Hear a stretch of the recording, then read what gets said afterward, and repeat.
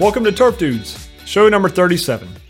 We first spoke with Dr. Billy Crow in episode 23. And well, since then, nematodes, they're still a problem. Dr. Crow, nematologist at the University of Florida, is a leading researcher, extension agent, and educator in the field of nematology. Over his career, Dr. Crow has improved nematode management recommendations for turf managers across the United States. He's worked closely with product manufacturers to develop novel and effective control products. And Dr. Crow has led research to develop improved extraction techniques, which enhance the detection and ability to quantify nematode populations in soil. In this episode, we discuss the best options for lance nematode management specifically, why nematode assay numbers may be misleading, and how turf stress, disease, and nematode infestations are often related. I learned something from every conversation I have with Dr. Crow, and I know you will from our conversation with him today. Before we get started, I want to add a shameless plug for Harrell's free online CEU courses available to all Harrell's customers through your MyHarrells account. As winter sets in and frost delays become more frequent across the country, you might find yourself with a little bit more time on your hands. Take a few minutes to log on to your MyHarrells account via the Harrells.com page, click on the Education tab on the toolbar to the left side of the screen, then use the navigation tools on the Education page to select which CEU courses are approved for your area. If you don't have a MyHarrells account and you are a Harrells customer, contact your local Harrells territory manager to get one set up. My name is Dr. Jeff Atkinson, and I'm joined as always by Dr. Raymond Snyder and Dr. Paul Giordano. Raymond, Paul, and I serve as directors of agronomy for Harrells. We hope our conversation with Dr. Crow will enhance your understanding of these pesky nematodes and leave you with a couple of ideas to improve your nematode management program. Enjoy the show. Appreciate you joining us. Appreciate you taking a little bit of time to speak with us again this year, Dr. Crow. And we had a lot of topics that we want to talk with you about today, but I guess just to get the ball rolling and to start out, since it has been since April of 2020 that we've talked to you, I know the industry hasn't changed as a whole, but based on your last year's worth of observations or years and a half worth of observations, what do you see as kind of the biggest issues in the turf industry today as it relates to nematodes? I guess a couple things. One is we've got a couple good nematicides out there, but there's still I think we need a need for more so we can rotate and I do worry about potential for resistance occurring because we're putting out the same nematicides over and over and over and over again. I think that's a real concern of mine. I think also, again, with our limited options, they don't, there's certain nematodes that none of these options work real well on. And so those are two major concerns that I have. Have there been any documentations of resistance in maybe ag crops? And I haven't seen much about it in turf crops yet, but is that a concern in other crops? So I'll give you an example because abamectin, which is the active ingredient in Divinyl and a couple other turfgrass nematicides, abamectin has been around since the 1970s. Okay. And you guys have heard about this animal wormer ivermectin that's been in the news a lot, regarding, does it work on COVID and things? And is it a horse wormer? Well, it's actually a parasite treatment for nematodes, okay? And avermectin and ivermectin are almost the exact same thing. They come from the same source. And a lot of these animal parasitic nematodes have become resistant to ivermectin. And so it makes sense that with the same type of with pressure that over time that could occur with these plant parasites as well. It's interesting. I guess talk about that. I'm going to jump in here. But if you look at because turf's different from ag, okay, and so you've seen in the federal papers on on potential for resistance and things. And they say there's low chance of nematicide resistance in nematodes because typically, in ag, you're only treating seeds or doing band treatments, not treating the whole area. Okay, so you got this mixture of nematodes from treated untreated areas. Well, in turf, we're treating the whole area. Okay, so that throws that assumption out. And the other thing, they say that generally nematodes are only applied once per year. And as we know with these turfgrass nematicides, we're applying them multiple times per year, and often at rates that highly exceed those, in ag. So the basic assumptions that nematodes are of low resistance or low chance of building up resistance are thrown out the window when we get to turf grass systems and how we're using these nematicides in turf. Your point, Dr. Crow. I mean, you've got to assume, and I think the work you're doing is making some of these assumptions and exploring them, is that we're putting a tremendous amount of selection pressure on those populations with largely single site chemistries. So by all accounts, this would stack up to a resistance development in that population. So for our sake as an industry, it's not the case, but I guess to be determined. So I'm actually working right now on a 70 years of turfgrass nematology at University of Florida. Going back to 1952, Dr. Perry, who was a nematologist at Florida, who was there in Sanford, he did the world's first turfgrass nematicide trial in 1952 at Bayfair Country Club, and he discovered that sting nematodes were capable of causing damage to turf, and that nematicides could be used to correct that. So from that point on, now in next year it'll be 50 years or 70 years from that point. So I'm kind of doing a summary of all this, but it's interesting. As I'm digging through all these old papers and reports and things, and I'm going in the late 1960s, early 1970s. The golf courses in Florida were all using this product Dazinit for controlling sting nematode. And it was very effective, and so they're pretty much every putting green in Florida was having Dazinit applied on it. And Dr. Perry was in this paper I was reading was talking about how the golf course superintendent started reporting to him, "Hey, this isn't working like it used to." And so he started digging into this. Is there something going on here? And what he concluded was that Dazinit was still working fine for sting nematodes, but lance nematodes were not controlled by Dazinit, and that lance nematodes were then becoming the major problem. So the people weren't seeing the effect because they're having all these lance nematodes working their grass over. So relying on that single chemistry, you put all the selection pressure to cause a different nematode problem to develop. And that's something that I am seeing today with our current nematicides, because none of them are very effective on lance nematodes. And so as we're controlling, sting nematodes and root knot nematodes pretty well in a lot of cases, we are not controlling lance nematodes. And so they're now becoming an increasing problem.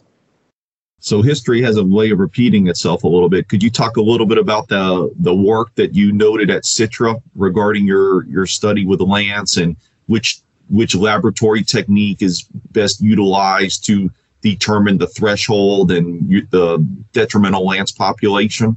Sure. So if you read the October issue of Golf Course Management, we just published that in there. And we had a 2-year study we did funded by the GCSAA with matching from the Florida Golf Course Superintendents in the chapter matching program. And we had 2 sites, one in North Florida, one in South Florida. We had 120 plots at each location, and 60 of the plots we put no nematicide on. In 60 of the plots, we put 2 applications of Indemnify and 4 applications of Divinim per year. For the 2 years. Now, these sites were infested with lance nematodes, and we weren't trying to control the nematodes with the Divinim and the Indemnify, because in my previous research, it indicated those treatments were not going to be effective on lance nematode, but we were kind of controlling the other nematodes and leaving lance nematode by itself. And so, like I've seen in other trials, for example, with our Harold's trial we did with you guys a couple of years ago, we saw that as we controlled the other nematodes, the lance nematodes just went up. And so we had a lot higher populations in those treated plots than the untreated plots, which, again, were what we were expecting. We saw that we took 4 nematode samples a year, and we evaluated root systems 4 times a year. And then every 2 weeks year-round, we evaluated turf quality, NDVI, and a bunch of other measurements. And then we did all these regression analysis. We did hundreds of different regressions, regressing all these different factors and time frames. And with our nematode extractions, we used 2 extraction techniques. If you read the September issue of Golf Course Management, we published our work on root knot nematodes and our new mist chamber extraction method for extracting root knot nematodes from Bermuda grass, being a much more effective diagnostic procedure than extracting nematodes from soil for root knot nematodes. And so we wanted to see if that was true with lance nematodes as well, because lance nematodes feed both as ectoparasites and endoparasites. So they'll go out in the soil, then they'll go inside the roots, they'll tunnel around and crawl back out and tunnel around and crawl back in again and go in and out of your roots constantly. And so we wanted to see if we'll get which was better at diagnosing, mist extraction or traditional soil extraction methods, timings, and all these things. So we did determine that for lance nematodes, both soil and mist extractions could be used for diagnosing lance nematodes. However, we got better correlations from plant damage with the soil counts. So that is the better extraction method, the traditional method we've done when we spin nematodes out of soil. But you can get useful information from the mist too, but soil is generally more reliable. We also found that for lance nematodes, September and March were the best times to sample for those nematodes. That's when we got their best correlations between our turf quality and nematode counts. And the other thing we found was that the nematode extractions were better at predicting future damage than estimating current damage.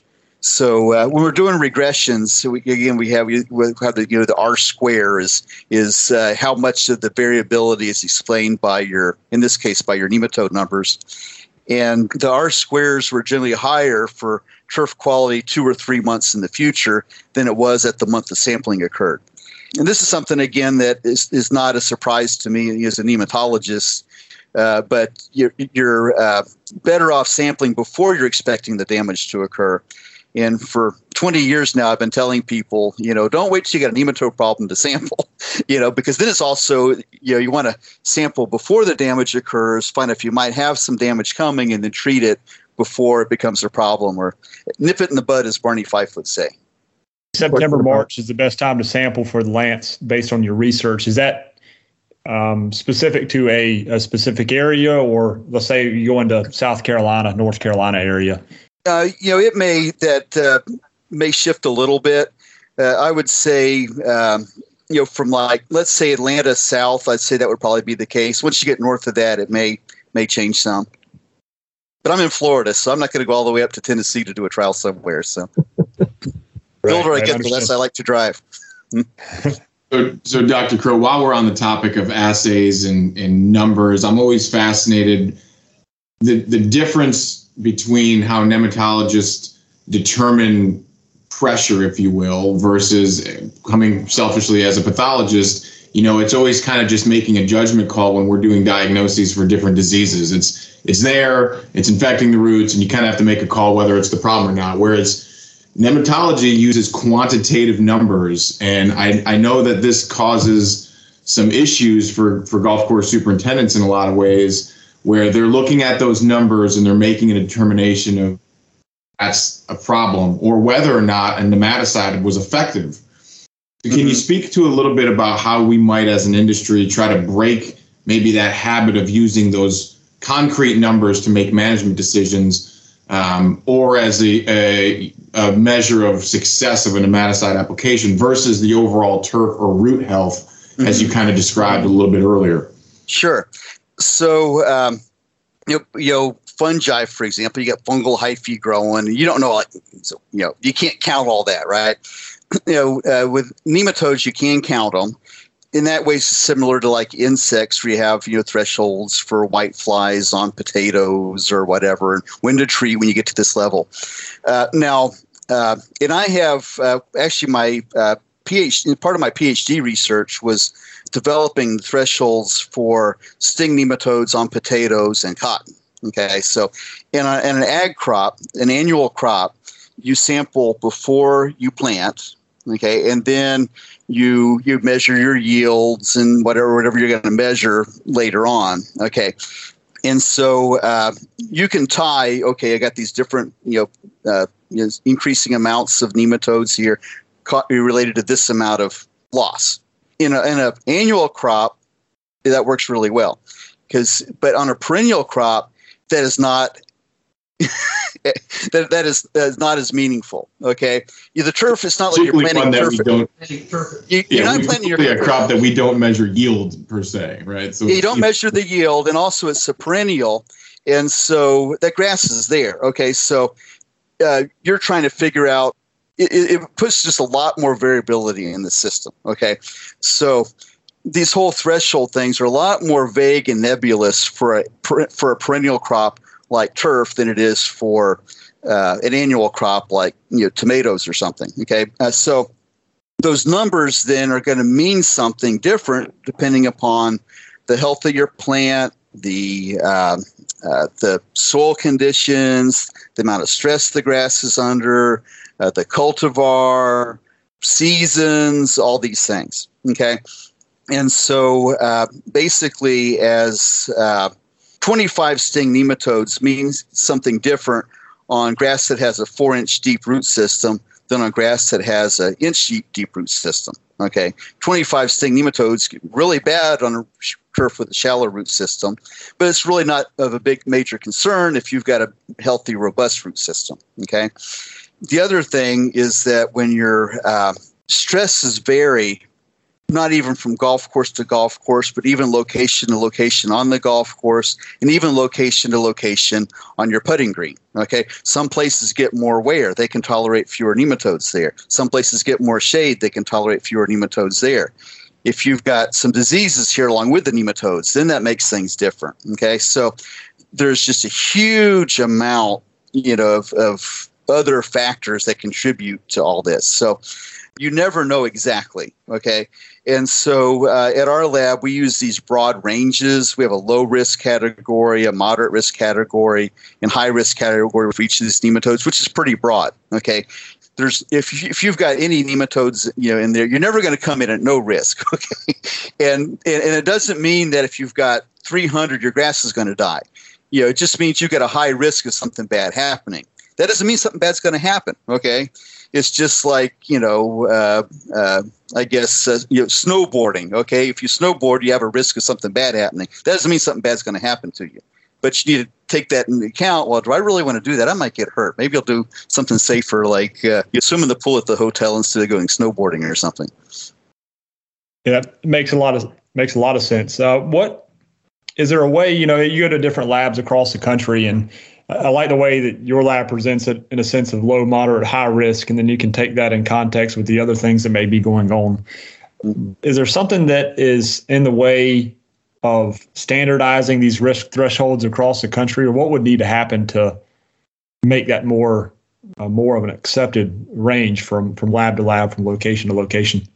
I think standardization is the wrong way to go because conditions vary locally, even in soil. I mean, in Florida, we've got flatwood soils, and the nematodes behave differently there than they do in the Central Ridge, where your headquarters are there. Okay, in those deep sands, and all these types of things. And you got different types of maybe different cultivars that are going on. You've got. I believe that your recommendations are best made by your local experts that take all that into account. Because a guy sitting in a lab, like if I get a sample, and I do, sometimes we'll get samples from, Indiana, let's say, for example. Okay. Well, I don't know much about grass in Indiana. This is what we find. But I feel a lot more comfortable giving you a recommendation if you're a golf course in Florida. I know what's going on a lot better than I do off in someplace else. Okay. So now the procedures, you can take those numbers then, and I encourage people then talk to your local experts on that. Don't listen. People, if I don't put a check a box on that form, then the superintendents feel like they're getting gypped, sending the samples to us. So I give my best effort, but I still encourage people that if you're off in a different region somewhere, go to your local person and talk to them. Take those numbers that we send you and go there. Don't just listen to what Dr. Crow in Florida is telling you if you're in Pennsylvania or somewhere. Yeah, I mean, is there a pretty good level of diversity, not diversity, but I guess variability in test results? For example, if I take a soil test in my front yard today and send it to 4 different soil testing labs, I'm likely going to get a wide variety of results back from that lab. So we always encourage to stick with the same lab year in, year out, whatever that lab may be. As long as we trust. And the other thing is most of these, let's say the state labs, are geared toward diagnosing ag crops. And so they're going to use the same procedure they're using if they're checking nematodes from peanuts or cotton or whatever. In Florida, we're a little bit more specialized because most of the samples we get are turfgrass samples, and that's what the focus is there. But there, and so there are some private labs that do a good job diagnosing turf samples. Some don't, and some of the private labs, again, also that they do peanuts and cotton, and that's the main thing they do. And they'll run a turf sample. They don't really have any expertise in turf and really any interpretation. They're reading just off a sheet that this is what, this many of these. And I try to help those people as much as I can too. I mean, I do correspond pretty regularly with some of these state labs. They have questions. Sometimes they'll email me, "Hey, Dr. Crow, what do you think about this?" Or "We got this sample, this," and I'm always happy to help because my job isn't to get every sample in the world come into our lab, but it's to make sure that wherever you are, you're getting a good diagnosis. So I got a question about, you mentioned earlier that you have to put the number, your count numbers in context with your local conditions and some of your management practices, because that has implications on what you're seeing visually in terms of your specific damage. Correct. So let's say that a turf manager has a putting green and it has a count of 50 or 100 or whatever sting, and they're attempting to perform all of the proper nematicidal applications. Is there anything else that turf manager can do to minimize the negative effect of whatever count they have? Are there management practices that they can impart to give the plant a chance at a given nematode count? Sure. As turf managers, golf course superintendents, and their staff, their job is growing healthy plants and using the best agronomic practices they can with the budget they have, right?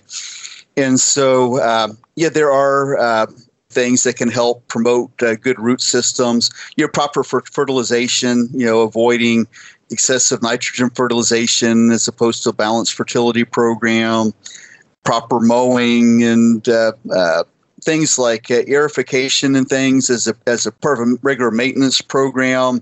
Very beneficial, helping root systems get deep. But once you got a lot of nematode damage, if you try core aerifying, your grass is going to rip up a lot more. So sometimes you really have to baby them through that stage. But the aerification, those types of things that kind of help promote good root growth, all those things.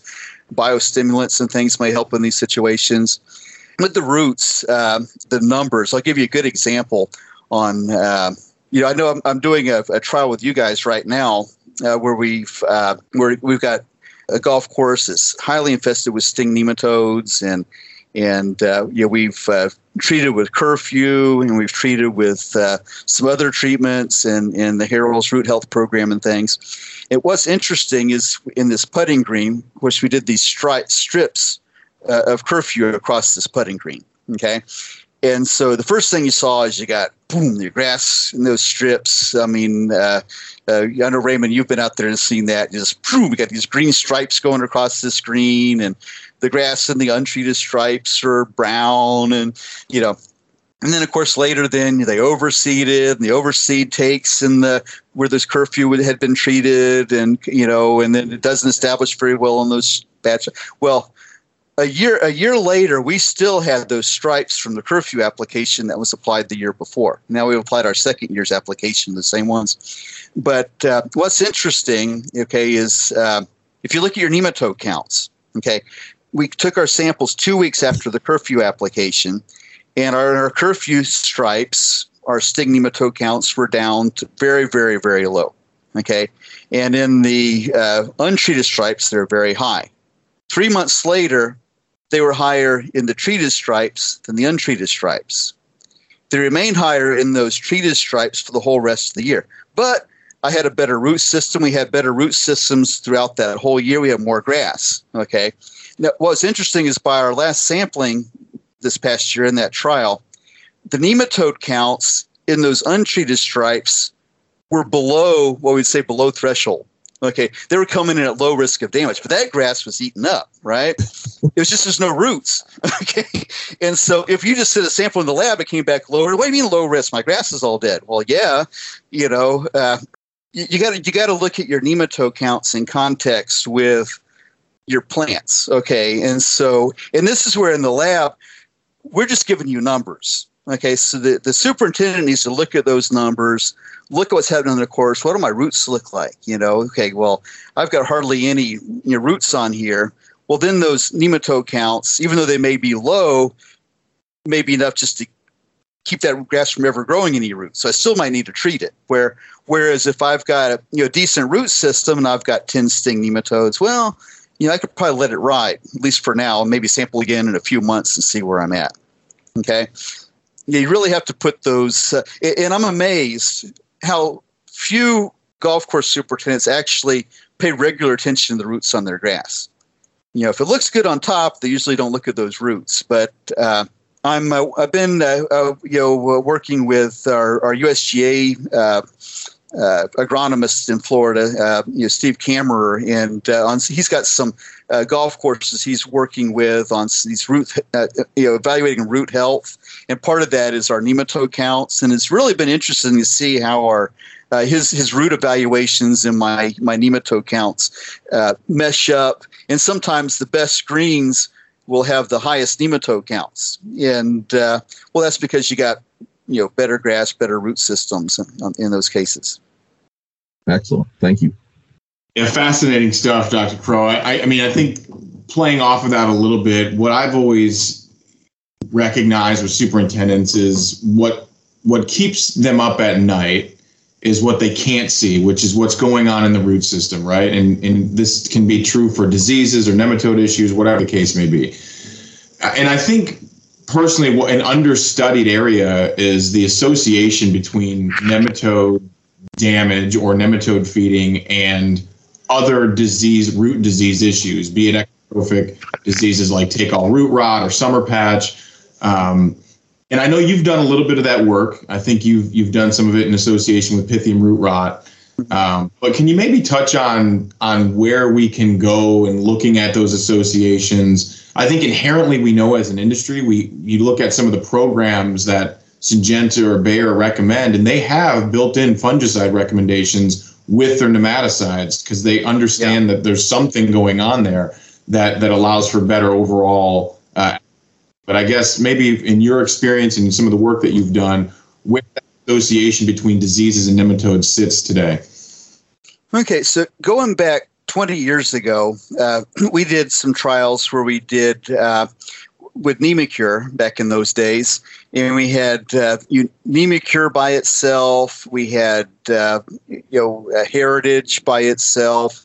Then we had plots that had Heritage and Nemacure, and we had untreated plots. And we found that we got, of course, the plots that got the nematicide and the fungicide were the best. Now, you got some improvement from the nematicide. We got some improvement from the fungicide, but we did both of them. We got really, really good, healthy root systems, healthy plants.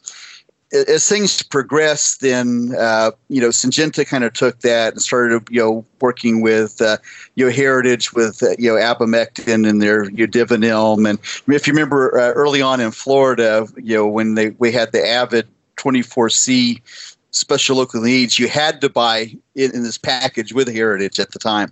It wasn't that in other states, but it was one of those weird Florida rules. So, we have seen that, that generally when we apply a nematicide with a good fungicide, we get better responses. It doesn't have to be just with Heritage. We've seen positive responses with nematicides, with Daconil and with, Appear 2 and different things as well. So, Indemnify, is not only, it's both a nematicide and a fungicide. And now it's not labeled for soil-borne fungi, but I can tell you it does. We provide some control of some soil-borne fungi in addition to those nematodes. Okay, so it's kind of built into that one. The abamectin that's in Divinilm in other abamectin treatments. It's also a insecticide, and it works good on Bermuda grass mites and some other insects. Okay, so in both of these products, you're getting some control above just the. But in general, though, the nematodes tend to predispose plants to fungal infection. Okay, there's different mechanisms for that. There's a physiological component where they change the chemistry in the plant to make it more susceptible. They can also cause wounds that then the fungi can get into the wounds. What's interesting, though, is nematodes also trigger plant defenses. Okay, and so what we found when we looked at Pythium is we had my graduate student, Tina, who now is running the nematicide screening for FMC company. But when her PhD was looking at nematode interactions, root knot and sting nematodes interacting with Pythium root rot. And she had different species of Pythium. And what she found was that if you put the nematodes, infected the turf with nematodes first, and then put the fungi in, grass was less infected by the Pythium, because the nematodes triggered plant defenses, depending on the species of Pythium. And so that was the other thing is it made them less susceptible to some Pythium and more susceptible than others. And so there's no blanket nematodes make it worse. Sometimes they may actually, it just depends on the combination but Joe Roberts at Clemson actually is planning on looking at these nematode fungal interactions with some root rotting fungi. So he'll be working on that a lot coming up, and so I'm interested to see what he sees, with looking at root knot nematodes and different nematodes and how they predispose grass to Gamenomyces and things. So yes, it's not just me working on this. Joe's also, and he'll probably be working on it a lot more than I will. He's smarter than me, so I'll let him do it. He's younger and smarter. I got it. Well, some of the stuff that you are doing is with us. And can you give us just a little bit of a synopsis of the work that you've done over the last, couple years for us out in the field at a real golf course? You did great work for us at Citra Sure. that we're building upon. And if you could just touch a little bit on what we're doing out on a Sure. real golf course, that'd be great. Yeah, so going back to the first trial we did with you guys, on that trial we had a site that had a mixture of nematodes in it. We had sting nematodes, lance nematodes, root knot nematodes in there, and we had in that trial we had Harold's Root Health program with a nematicide program and without a nematicide program, and then untreated plots. And then the nematicide program without the root health program. And going through all that, kind of like, I was mentioning before, we saw that because the Indemnify and Divinim controlled the sting and root knot pretty well, but the lance nematode numbers, went up. But despite all that, we did see that our best treatment was that combination of the nematicides with the Harold's Root program. If we did not control the nematodes, the Harold's Root program really didn't accomplish much. Okay, the nematicides accomplished some, but then we put those two together when we had our best combination. Okay, so in the trial we're doing now, we got on 2 golf courses. In this one, we're targeting sting nematode, and it's pretty much sting nematodes the problem. Okay, and so in the one trial we got, a ton of sting nematodes in there. And I'll kind of talk about that one here real quick, but it's the same trial in both locations. But we have, in this case, we're using Curfew because Curfew is our far and away best knockdown treatment for sting nematodes. You put Curfew and boom, it works like magic on that nematode. Yeah, so we have this, and this one is a little bit more expanded from the previous one, and that is a split plot experiment. So we've got Curfew treated and untreated, and then we have the Harold's Root Health program with the nematicides we tested previously, which were included the Harol's program and the Divinelm and Indemnify treatments. And then we also have treatments that have some stuff that Harol's was having us experiment with. Yeah, two of the things that were, as far as experimenting with, that are kind of new things. One is a new nematicide that Corteva has been developing. And I've been working with them on this nematicide for several years now, and getting some good control of different nematodes with it, especially sting and lance nematodes. It doesn't seem to be as effective on the root knot nematodes, but it is something I'm really excited about because it has some efficacy on lance and also getting good control of sting. So that's in one of the two trials we're doing with Harol's. We've got that in the program. And then at the other golf course, we're testing a biological Crescendo. And again, I've been working with Crescendo for several years, independent from Harol's. This year, not the Harol's side, but we actually combined two biologicals in an experiment we did. We combined the Crescendo with this Zelto, and these two products are both made by the same company, Marrone Bioinnovative, and they're not live biologicals. What they do is they grow the bacteria in vats, and these bacteria exude these chemicals there, and then they then kill the bacteria and then formulate the chemicals produced by the bacteria. So these are both what they call killed microbial fermentation products. So it's not like a bug in a jug. This is the chemicals produced by the bugs.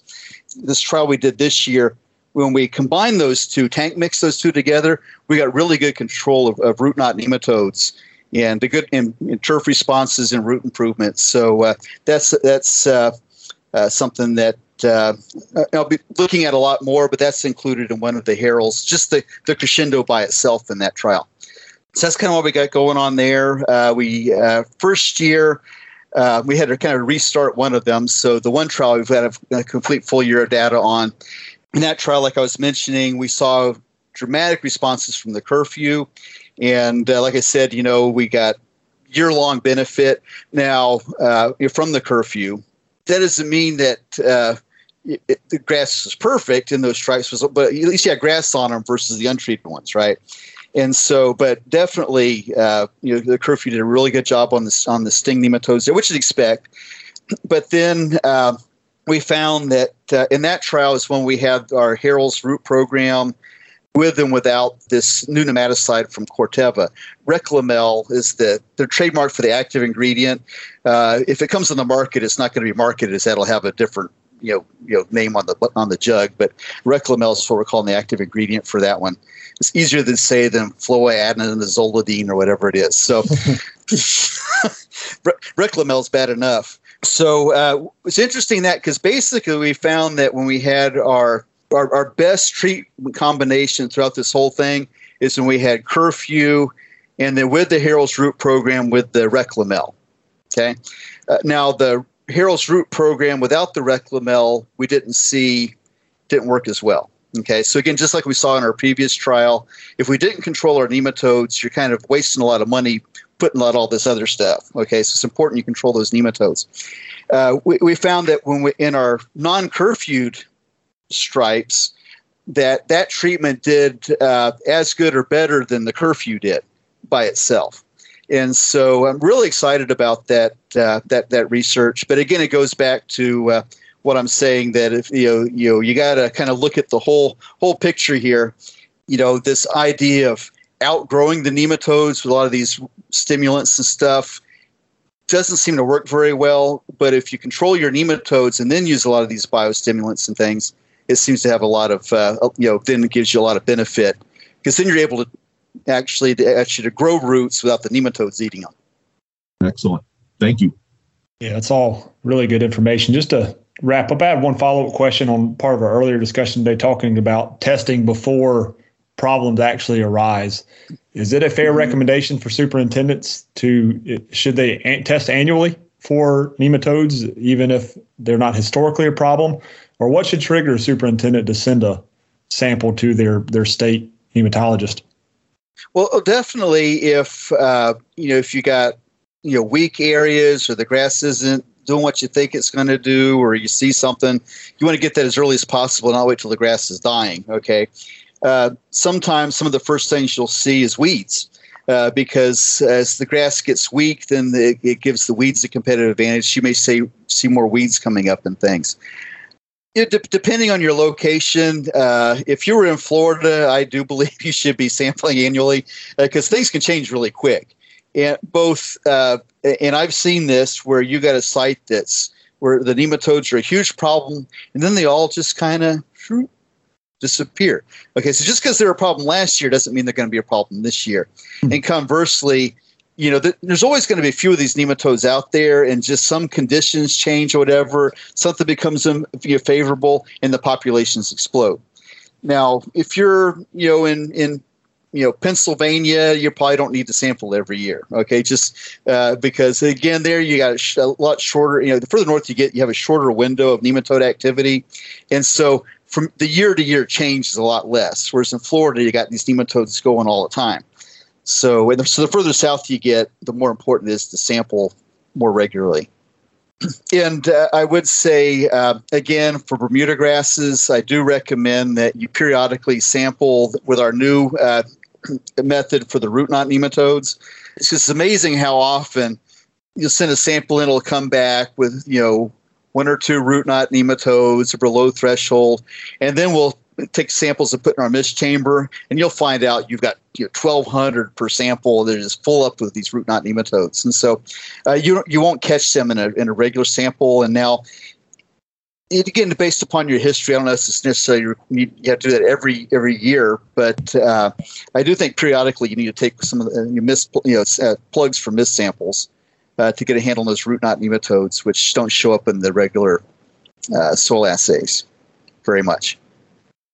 It's good information. Well, yeah, I appreciate all the information you shared so far. And I just have to ask, I know you're always a guy that's working with things that are on the forefront and upcoming, and maybe some things that you can't talk about, but you've already mentioned Reclamel. You've talked about the Crescendo product, the Harold's Root Health Program. Is there anything else on the forefront coming down the pipe?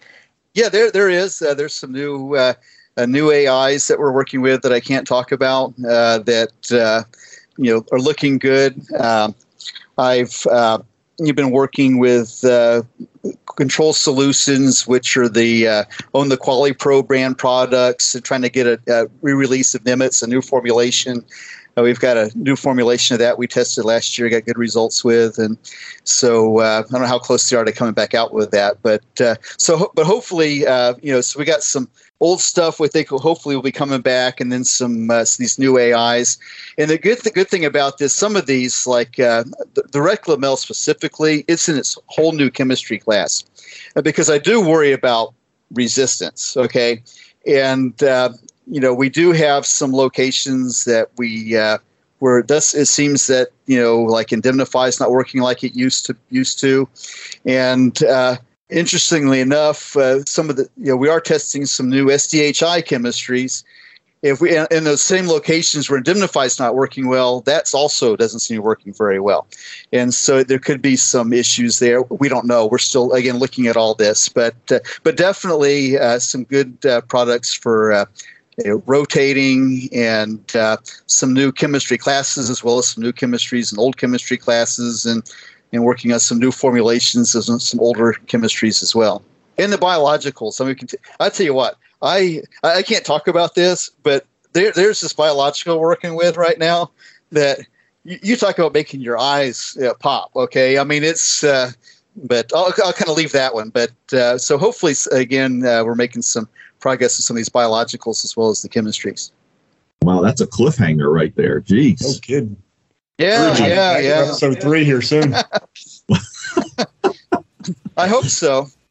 Well, guys, any other questions, Paul, Raymond? No, thank you. Great information. Yeah, thanks, Dr. Crow. We could certainly spend all day. I mean, nematodes are a fascinating subject that I know are top of mind for a lot of folks in the industry. So we really appreciate the insights. Thanks for your time today. All right, guys. I appreciate you inviting me. Good working with you guys. That wraps up our interview with Dr. Crow. A sincere thank you to Dr. Crow for his time. This show would not be possible without the willingness and cooperation of folks across the country willing to share their stories and information and knowledge with us. Turf Dudes exists to communicate important research findings and turf management trends to turfgrass managers as part of Harold's effort to grow a better world. If you enjoy the show, we want your feedback. If you have a topic you'd like for us to address or a person you'd like to hear from, please send it to us at turfdudes@harolds.com. While you're at it, please subscribe to our show on iTunes, YouTube Music, or SoundCloud. We'll see you next time.